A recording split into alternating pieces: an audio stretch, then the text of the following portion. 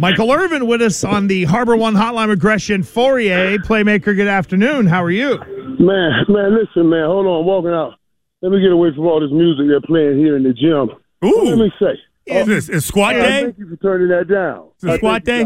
Yeah. See, they turned it down. But I wasn't trying to brag that I'm in the gym. Y'all see what I look like. Y'all know I'm in this gym. So let's stop playing with that. But, dude, hearing you say that, this is the last time. You know, it's amazing we've gotten in another season. You know, think about this. Another season past COVID, another season, man.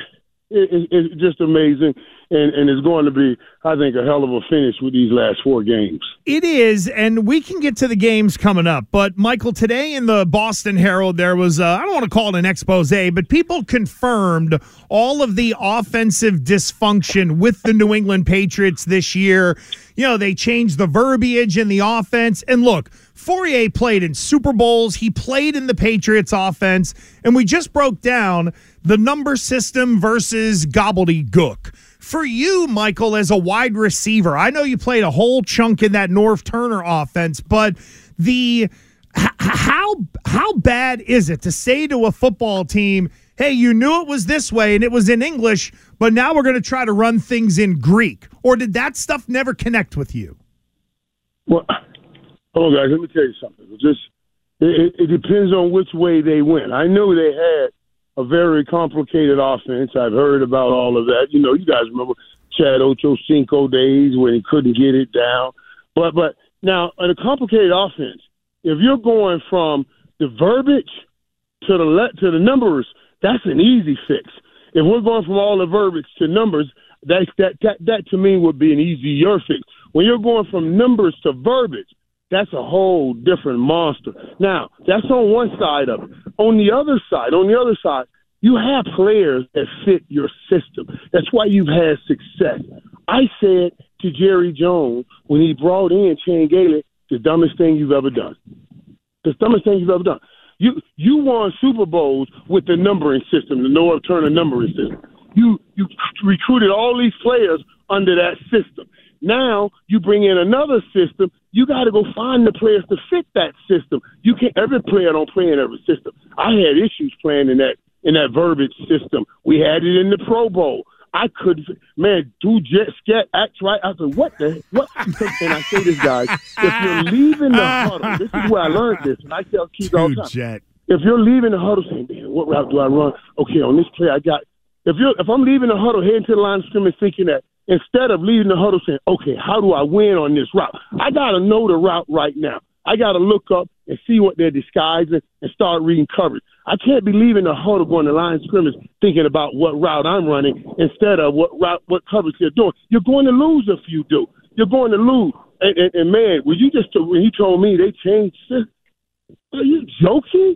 That's crazy, especially with the success he had in his rookie season to throw a new offense into a set. That's absolutely crazy. No, I know, and it's funny because was Norv Turner? He was from what coaching tree? What coaching tree was he from? Like, where did he learn his offense? He's not a West Coast guy, is he?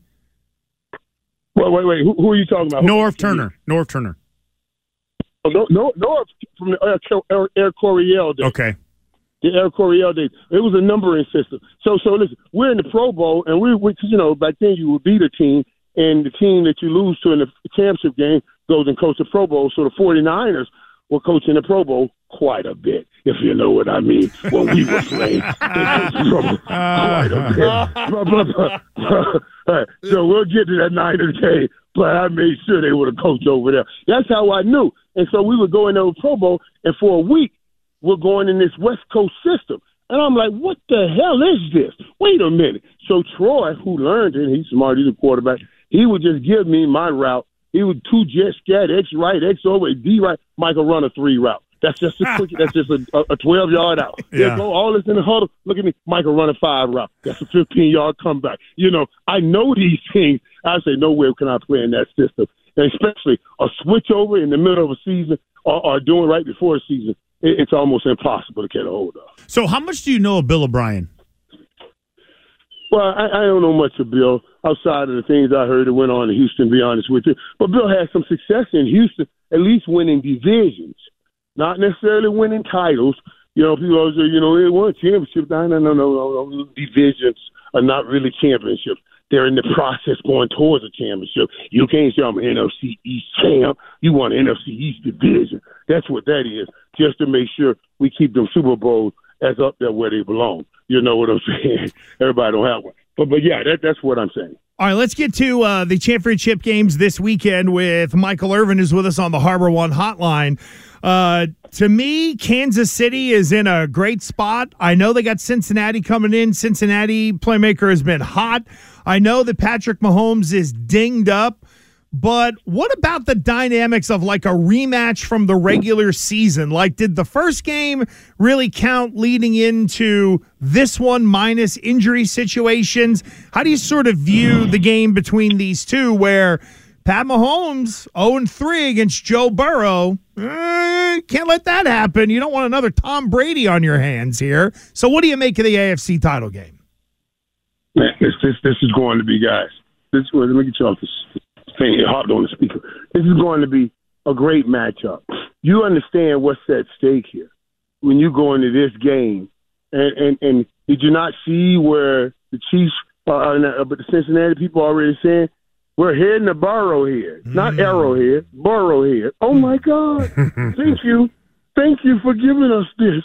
That will be the titles that we run up on all the questions that we talk about Sunday. They're heading to Burrowhead, and that means Patrick Mahomes, as great as Chris had, as great of a career as he has had, he can't go 0-4 to the young up-and-coming. We just can't go 0-4. That's why this game is going to be so great. Patrick Mahomes is about to add that Willis Reed-like stuff to his legacy, where he's on one leg. We're going by the end of the show, by the end of the game, I'm sure we'll be saying he's on one toe out there throwing the ball, just one toe. That's how dramatic this thing is going to be. But it's going to be a great game. And Cincy, I do right now, if you actually have Cincy winning that football game, that's how I know Patrick Mahomes ain't going down easy. So does San Francisco have enough offense to keep up with Philly? Can Cincy keep up with Philly in the Super Bowl? No. Can San Francisco travel into Philadelphia? They have enough. It seems like they're limited at sometimes, Michael. I don't know how you see it. Right. But going against a team that can put up so many points so quickly with such a good defense, I'm just curious to know with Purdy as their quarterback if they can keep up. Yeah, listen, let me tell you what I saw, man. Last week when I was watching San Fran, I kept shaking my head, man, because I knew Dallas hadn't played San Fran yet. And I was watching Philly, and I was shaking my head because I knew Dallas hadn't played San Fran, but I kept seeing that in my head, the Philly-San Fran game, saying, wow, what a great matchup. Philly runs the ball well. San Fran stops you from running the ball. They've given up 70 yards on the road, and 70 yards all game, and only 60 at home. That's the one thing they do not allow you to do. So I saw strength on strength. That's why I kept shaking my head, saying, no, stop taking the Cowboys out. Now I don't have to shake my head. I'm going to see that matchup. And absolutely, San Fran can run with this team because San Fran has they have diversity in the talent they have in their skill position, and they have as many weapons as Philly has.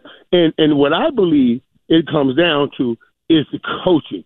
You watch Kyle Shanahan go up against Sirianni. He has done a hell of a job with Philly, but he's finna get tested by the very best in the National Football League and Kyle Shanahan. So I can't wait to see this game. It's going to be a tight game.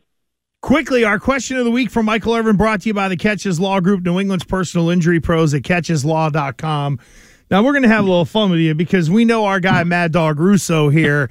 He ain't afraid to yell at Stephen A. Smith. And listen, from what Mad Dog says, Michael Irvin, they hand out big checks there at ESPN, so I can understand, but come on now. Why are you taking guff from Stephen A.?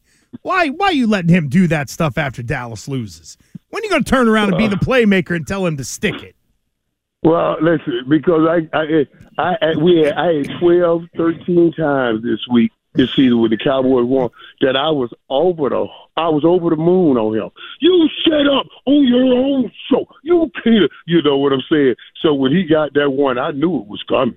I just got to sit there thinking like a man. I was, hey, listen, I knew that thing would come. I'm telling y'all, I must have had COVID 8 times. I tried to call in a 9th time saying I got COVID. I can't come in. Y'all do it because I got cheated. When we did that game Monday night in Tampa, right? It was crazy. The crowd was there. It was crazy. We did the show Monday, and then we did the game Monday night. And that Tuesday, they were like, "Can you come back on?" I was like, "No, I got to go shoot inside the NFL.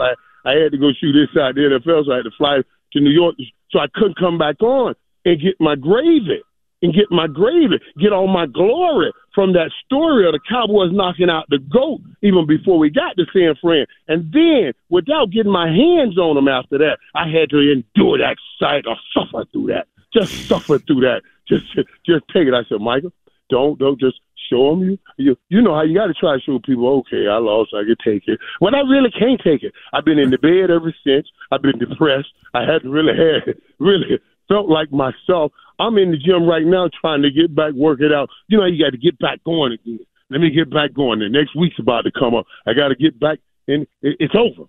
I got next year. I got to wait the next year. So I guess I can say this. I'm with you guys now. And on that note, we are happy you are. Thanks for a great year, Michael. We appreciate it. We look forward to picking it back up in September. Thanks a bunch for all the time. Enjoy the pump and the protein shake, and we'll catch you down the road. Absolutely, guys. Guys, let me say this to everybody, man, that's listening. I really do appreciate guys tuning in.